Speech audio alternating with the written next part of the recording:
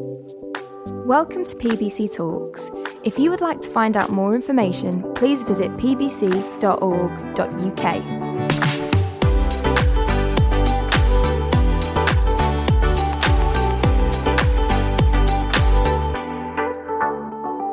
Good morning. My name, for anyone who doesn't know, is Eunice. He said that. I've been a member here for a very long time, and I used to be part of the leadership team. Shall we pray? Father, it says in your word that your word is powerful like a double-edged sword.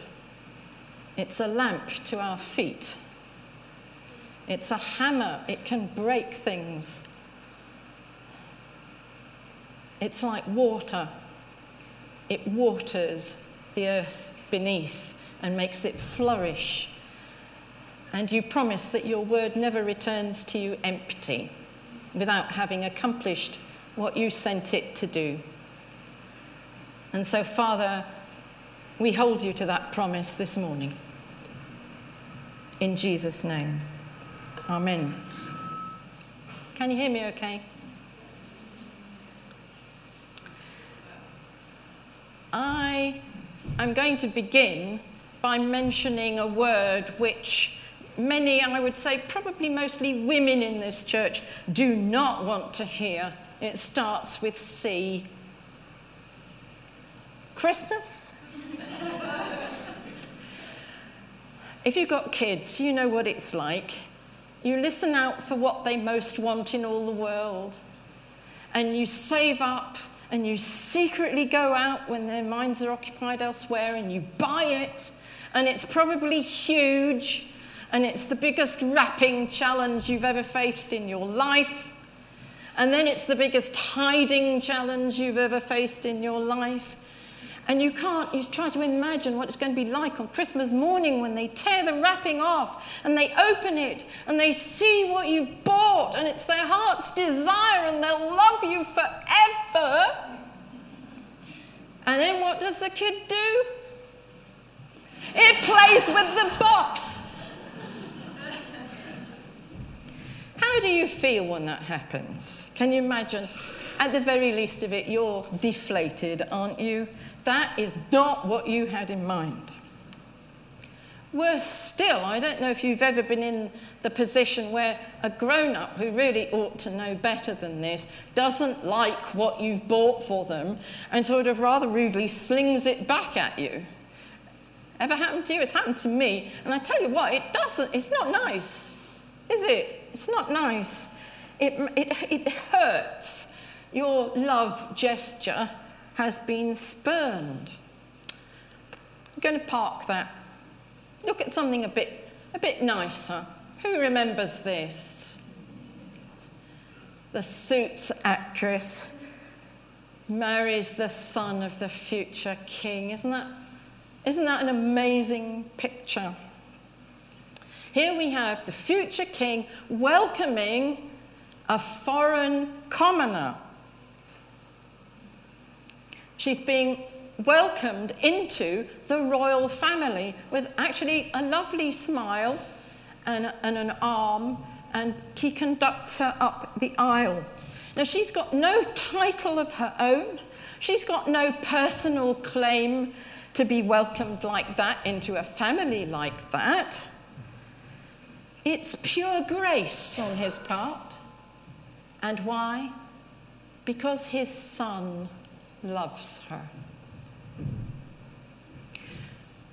Got another picture. I wonder if you know who the gentlemen are on the right-hand side there. Anybody know the name? Didn't think you would. Anybody seen the film The Railway Man that tells their story? Few have.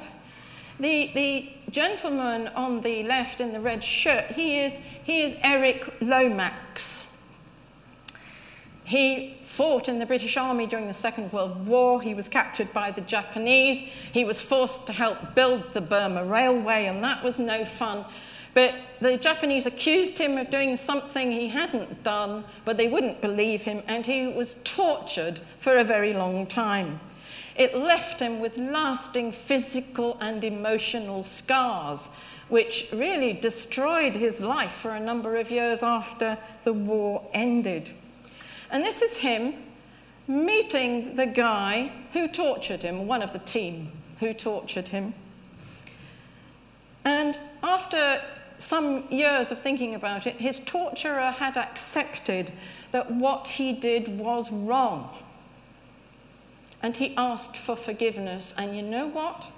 Eric Lomax gave it to him. He forgave him, and they became friends for the rest of their lives. Just think about it. That is grace in action. Shall we turn to our Bibles? And if you've got it, I don't care in what form, I'd really appreciate it if you'd keep it open, because although it's on the screen now, it's not going to stay there. We're in 2 Samuel chapter 9.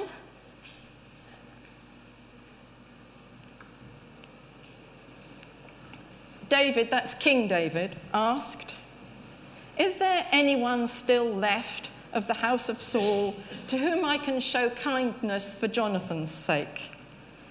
Now there was a servant of Saul's household named Ziba. They summoned him to appear before David, and the king said to him, "Are you Ziba?" "At your service," he replied. The king asked, "Is there no one still alive from the house of Saul to whom I can show God's kindness?" Ziba answered the king, "There is still a son of Jonathan. He is lame in both feet." "Where is he?" the king asked. Ziba answered, "He's at the house of Machir, son of Ammiel in Lo-debar." So King David had him brought from Lo-debar, from the house of Machir, son of Ammiel.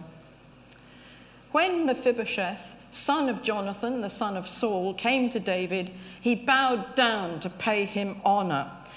David said, "Mephibosheth, at your service," he replied. "Don't be afraid," David said to him, "for I will surely show you kindness for the sake of your father Jonathan. I will restore to you all the land that belonged to your grandfather Saul, and you will always eat at my table."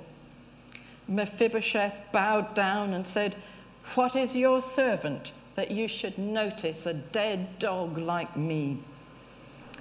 Then the king summoned Ziba, Saul's steward, and said to him, "I have given your master's grandson everything that belonged to Saul and his family. You and your sons and your servants are to farm the land for him and bring in the crops so that your master's grandson may be provided for. And Mephibosheth, grandson of your master, will always eat at my table."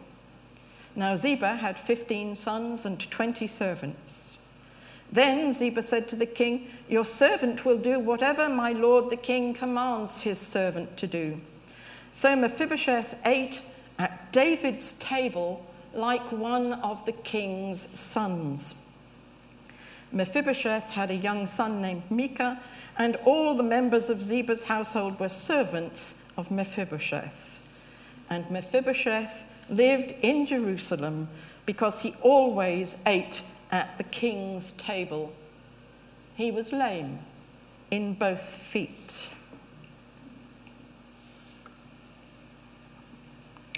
On the face of it, this is a story about 3 historical Old Testament figures: King David, Jonathan, and Mephibosheth.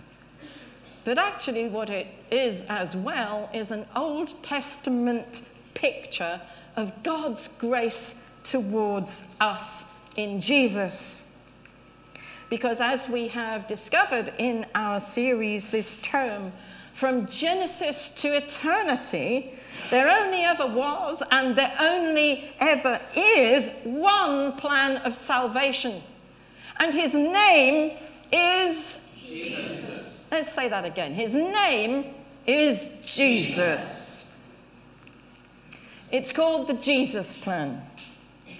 Although Jesus is never mentioned by name in the Old Testament, he is there throughout.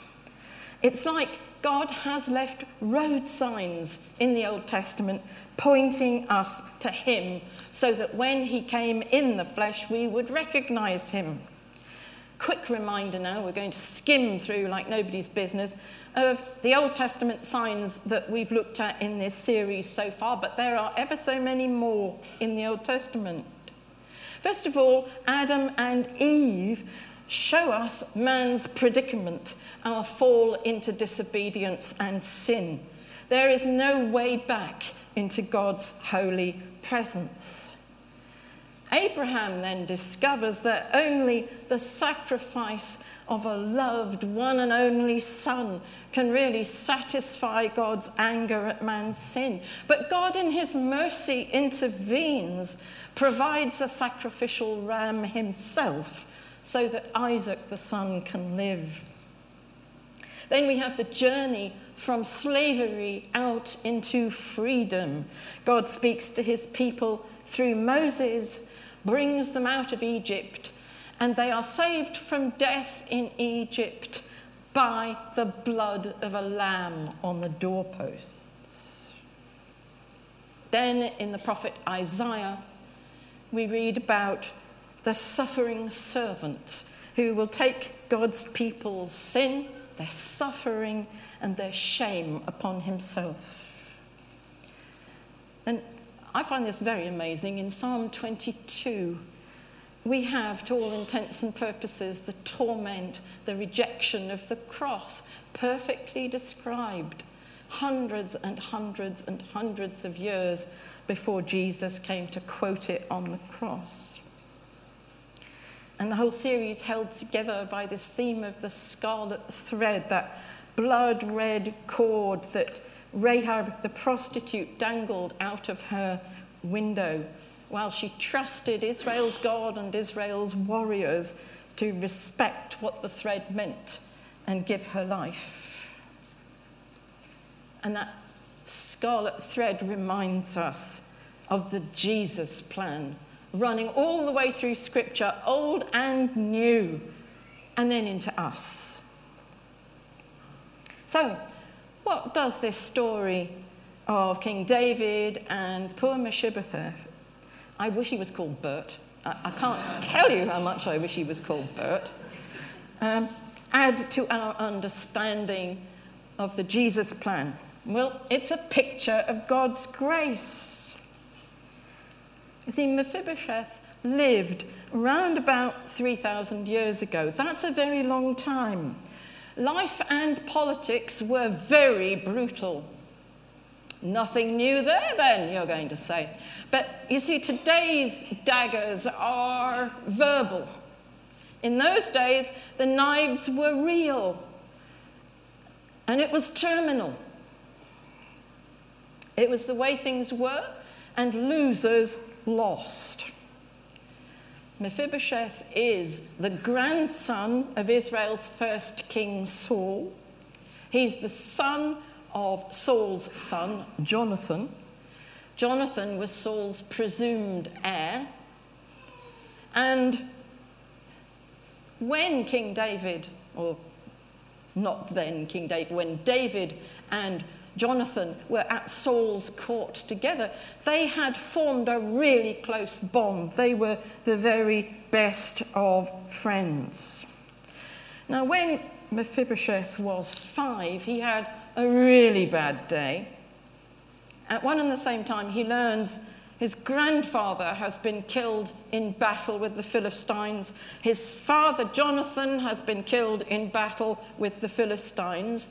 Everything, therefore, changes in his life.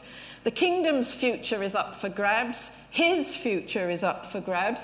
His nurse thinks it's necessary to run away. She was probably right. She picks the lad up. She runs to flee with him as fast as possible, and accidentally she drops him. And his feet never recovered from the injuries that he received on that occasion, and he is lamed for life in both feet. And that, if you noticed as we read our reading, becomes his label. Twice in one short chapter, how does it describe him? He was lame in both feet. Lame was who he was, and standing had become a problem. Look, you've got to feel sorry for this guy, don't you? His closest family gone, his security gone, his fitness gone, his status gone, his wealth has gone. The prospect of ever being king himself looks like it's gone. And he's just a young, vulnerable bystander. And the vicious politics of regime change are raging round him. Maybe he really believed it when he said in verse 8 of our reading, when he's lying prostrate in front of King David, and he calls himself a dead dog. And it's true, this young man now had a target on his back. As a descendant of Saul's, you see, he was a potential rival to the new king. Even lame, he could be a figurehead leader. So you get rid of him. That's politics. You clean house. And if you think, gosh, that's cruel, I want to remind you that was 3,000 years ago. Only 500 years ago in this country, Bloody Mary, Mary I, do you remember her?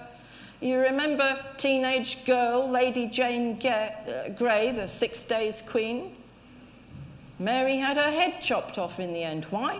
She was a political rival. For a brief space, one of Mephibosheth's uncles has a go at being king, but he gets murdered. And then David, who's already king of land to the south, a delegation goes to him and invites him to become king of the north as well. So this is real regime change now.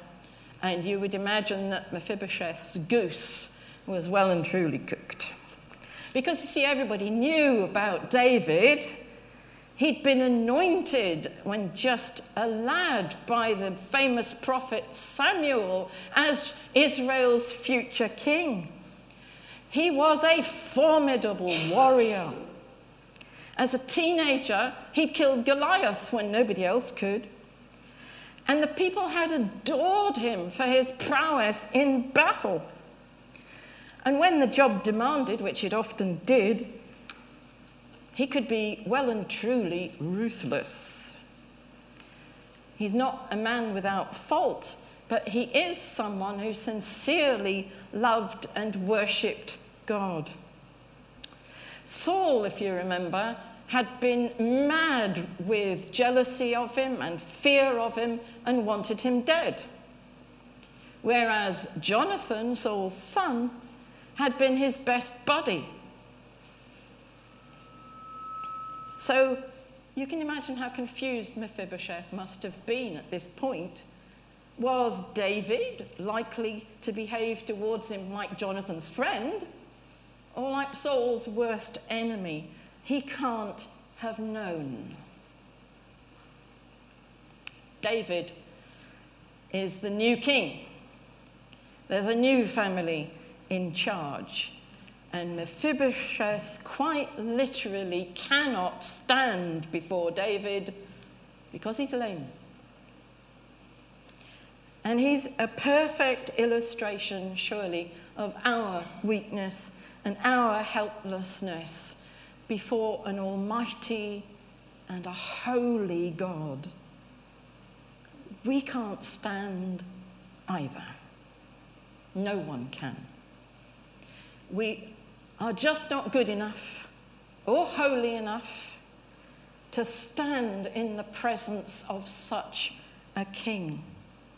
Now, however well and respectably we may think we have led our lives, however good or kind or generous or moral we may have tried to be, or even if we know we haven't been those things, whatever excuses we may have made for our anger, our unforgiveness, our failures, our moral failures, to justify or try to justify in our own minds what we've done, the Bible, Old Testament and New, are agreed.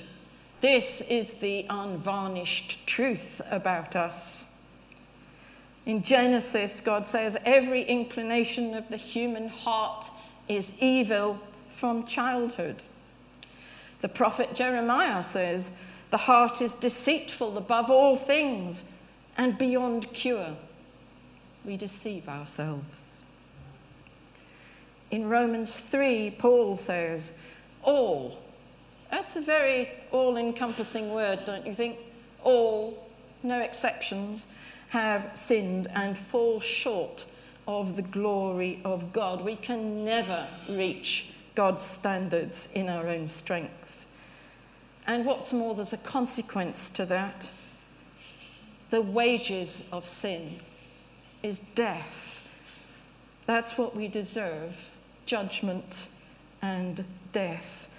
And certainly that's what Mephibosheth must have been expecting as David cleaned house. Mid-1980s, hadn't been coming to this church long. I remember sitting, somewhere round about Keggy, maybe a little bit further back, where she is now. And I heard Roger Martin, our minister, preach something on these lines. These scriptures would be involved, I'm sure. It was probably the first time I'd been confronted with that truth, that all have sinned and fallen short. And you know what? In my spiritual state at that time, I didn't believe it. This little worm in my brain was going around saying, that's not you.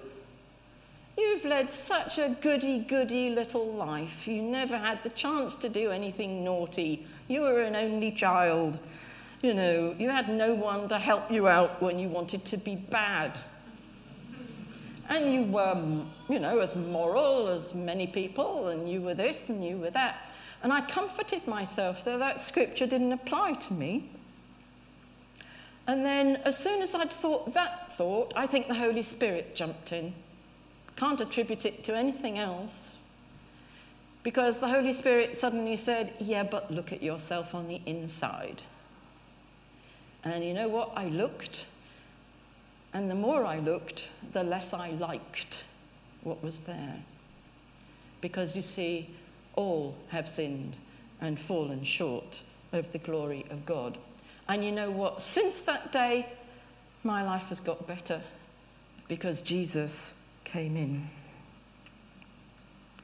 Because, like Mephibosheth, we all need grace. And Mephibosheth received from David what the practices of his time said he didn't deserve and he couldn't possibly earn. And that's the definition of grace. Grace is receiving mercy. It's receiving forgiveness. It's receiving blessings that we don't deserve and couldn't earn. It's being forgiven, like that Japanese torturer, for our wrongdoing, and someone else taking the punishment we deserve. Like Eric Lomax, he was innocent. And this is fairly hackneyed, but it's a good definition, a memorable one of grace, God's riches at Christ's expense. And it was risky for David to let Mephibosheth live. The rules said, kill him off. He's a danger to you. But David accepted the risk. And you know what? God accepted the risk with me. Wasn't that brave of him? What did grace look like for Mephibosheth? Well, David sends for him. I imagine that journey must have been like the journey in the tumbrel to the French revolutionary guillotine, honestly. I'm sure that's what he thought he was expecting. But the first thing David says to him is, don't be afraid. And then he lets Mephibosheth live.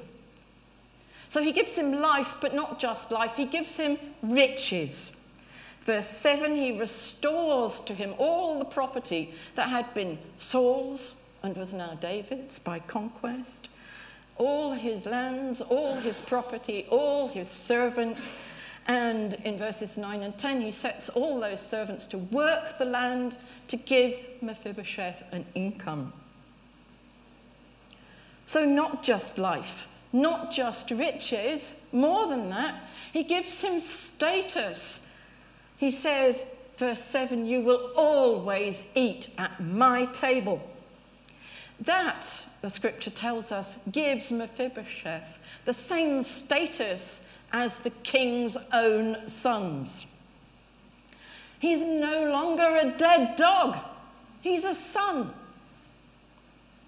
And David knew when he did this that this is just what God would do.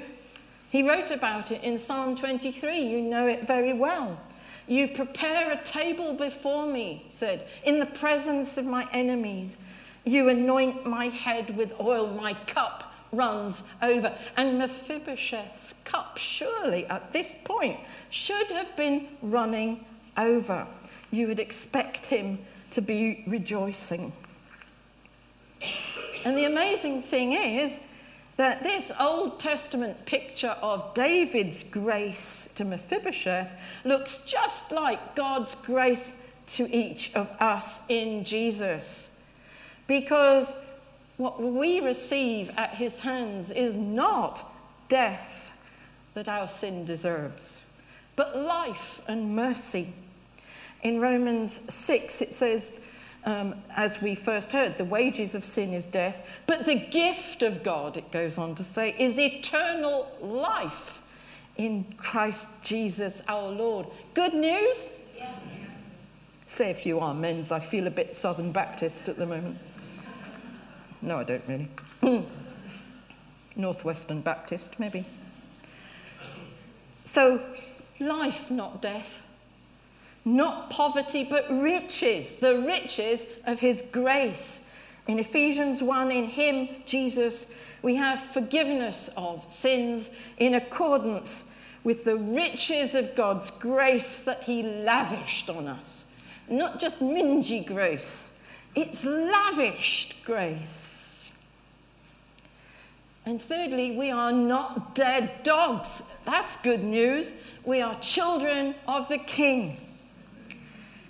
In John 1, yet to all who did receive him, to those who believed in his name, he gave the right to become children of God. Mephibosheth couldn't stand before his new king, just like we cannot stand in our own strength before our heavenly king. Mephibosheth did not earn the riches he received, and neither can we. But we receive them as God's gift because of Jesus. Mephibosheth did not deserve a seat at the table of his king, and nor do we. But we, like him, are welcomed as sons. Our cups are running over. You've got to ask, where did this grace that David showed him come from? I think the answer's easy. It came from love and a covenant promise. You see, David did not know Mephibosheth personally, but he had known and loved his father Jonathan.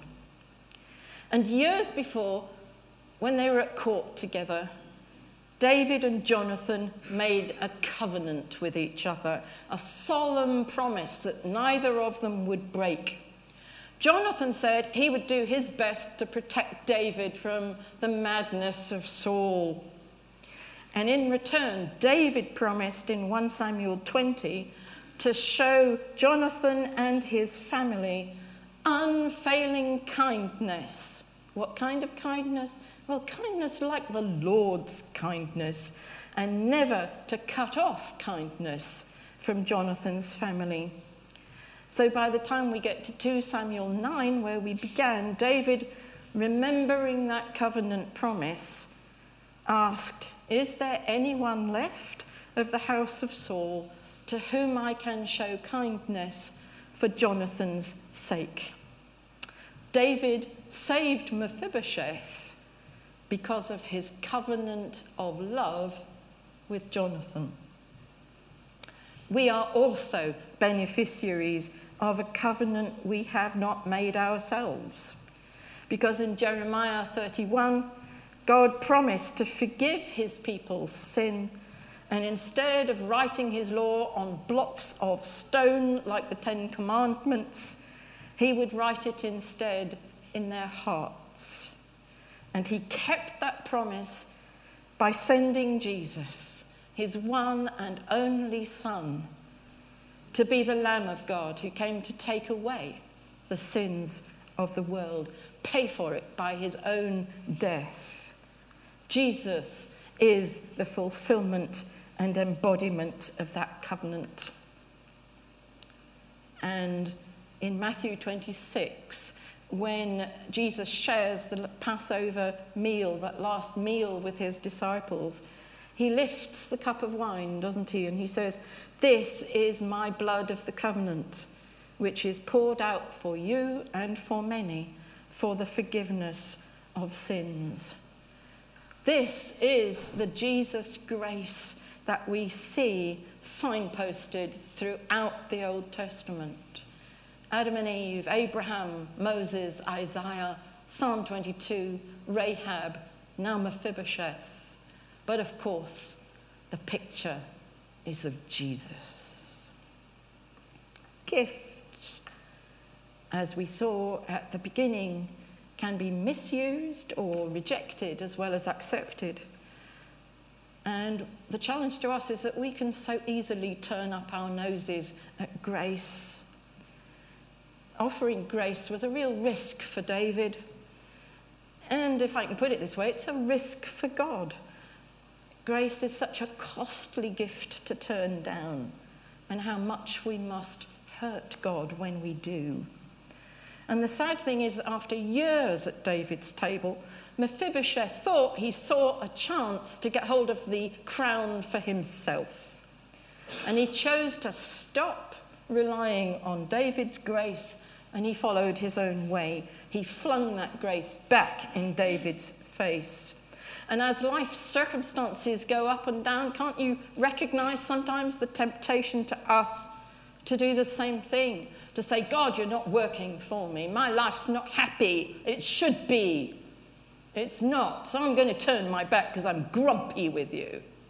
I'm upset with you. You've let me down.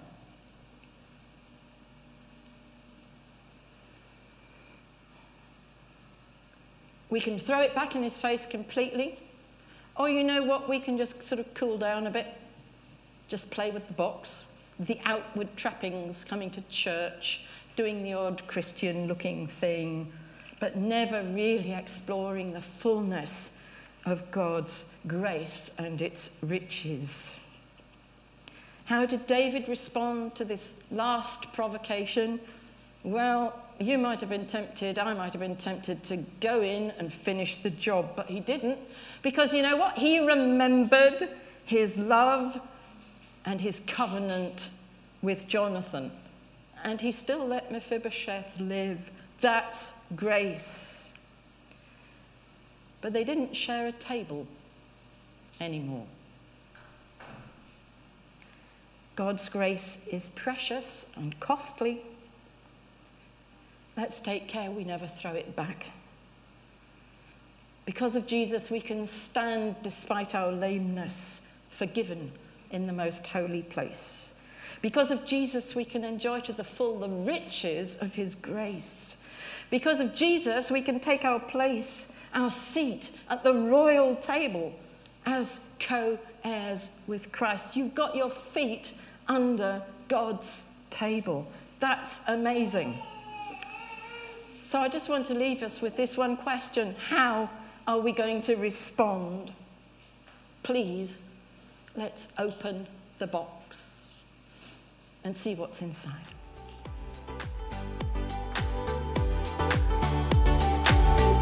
Thanks for listening to this week's talk. Join us next week for another inspirational message.